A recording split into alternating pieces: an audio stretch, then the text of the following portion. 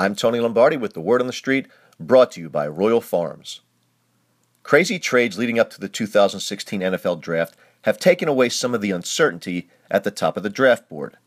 Jared Goff and Carson Wentz will be off the board quickly, and then the countdown will begin to the firings of Rams head coach Jeff Fisher and the Eagles GM Howie Roseman.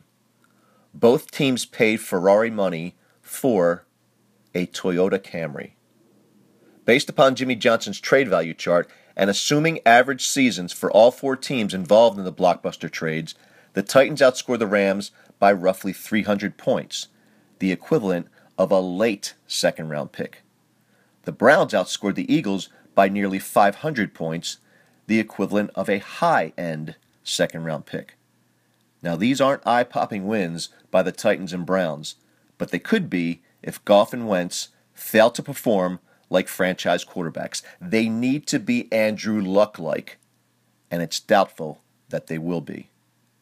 There have been other one-sided trades involving big-name players in the past, one of which still haunts Baltimore football fans: John Elway to the Broncos.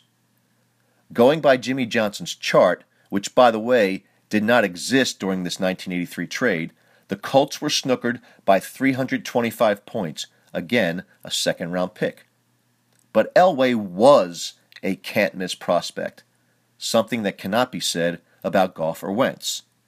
In 1990, the Vikings coveted Herschel Walker so much that they were willing to accept a 4,200-point trade value loss to the Cowboys, the equivalent of the first overall pick and the 12th overall pick.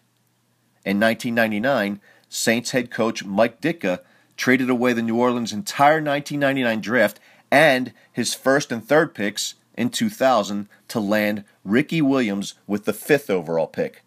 That resulted in a loss of over 2,600 points, the equivalent of an extra number 2 overall pick. Williams would play in the Big Easy for just 3 seasons and amass 4,221 yards from scrimmage and 18 TDs. By the way, the Saints fired Ditka after that 1999 season. I'm Tony Lombardi.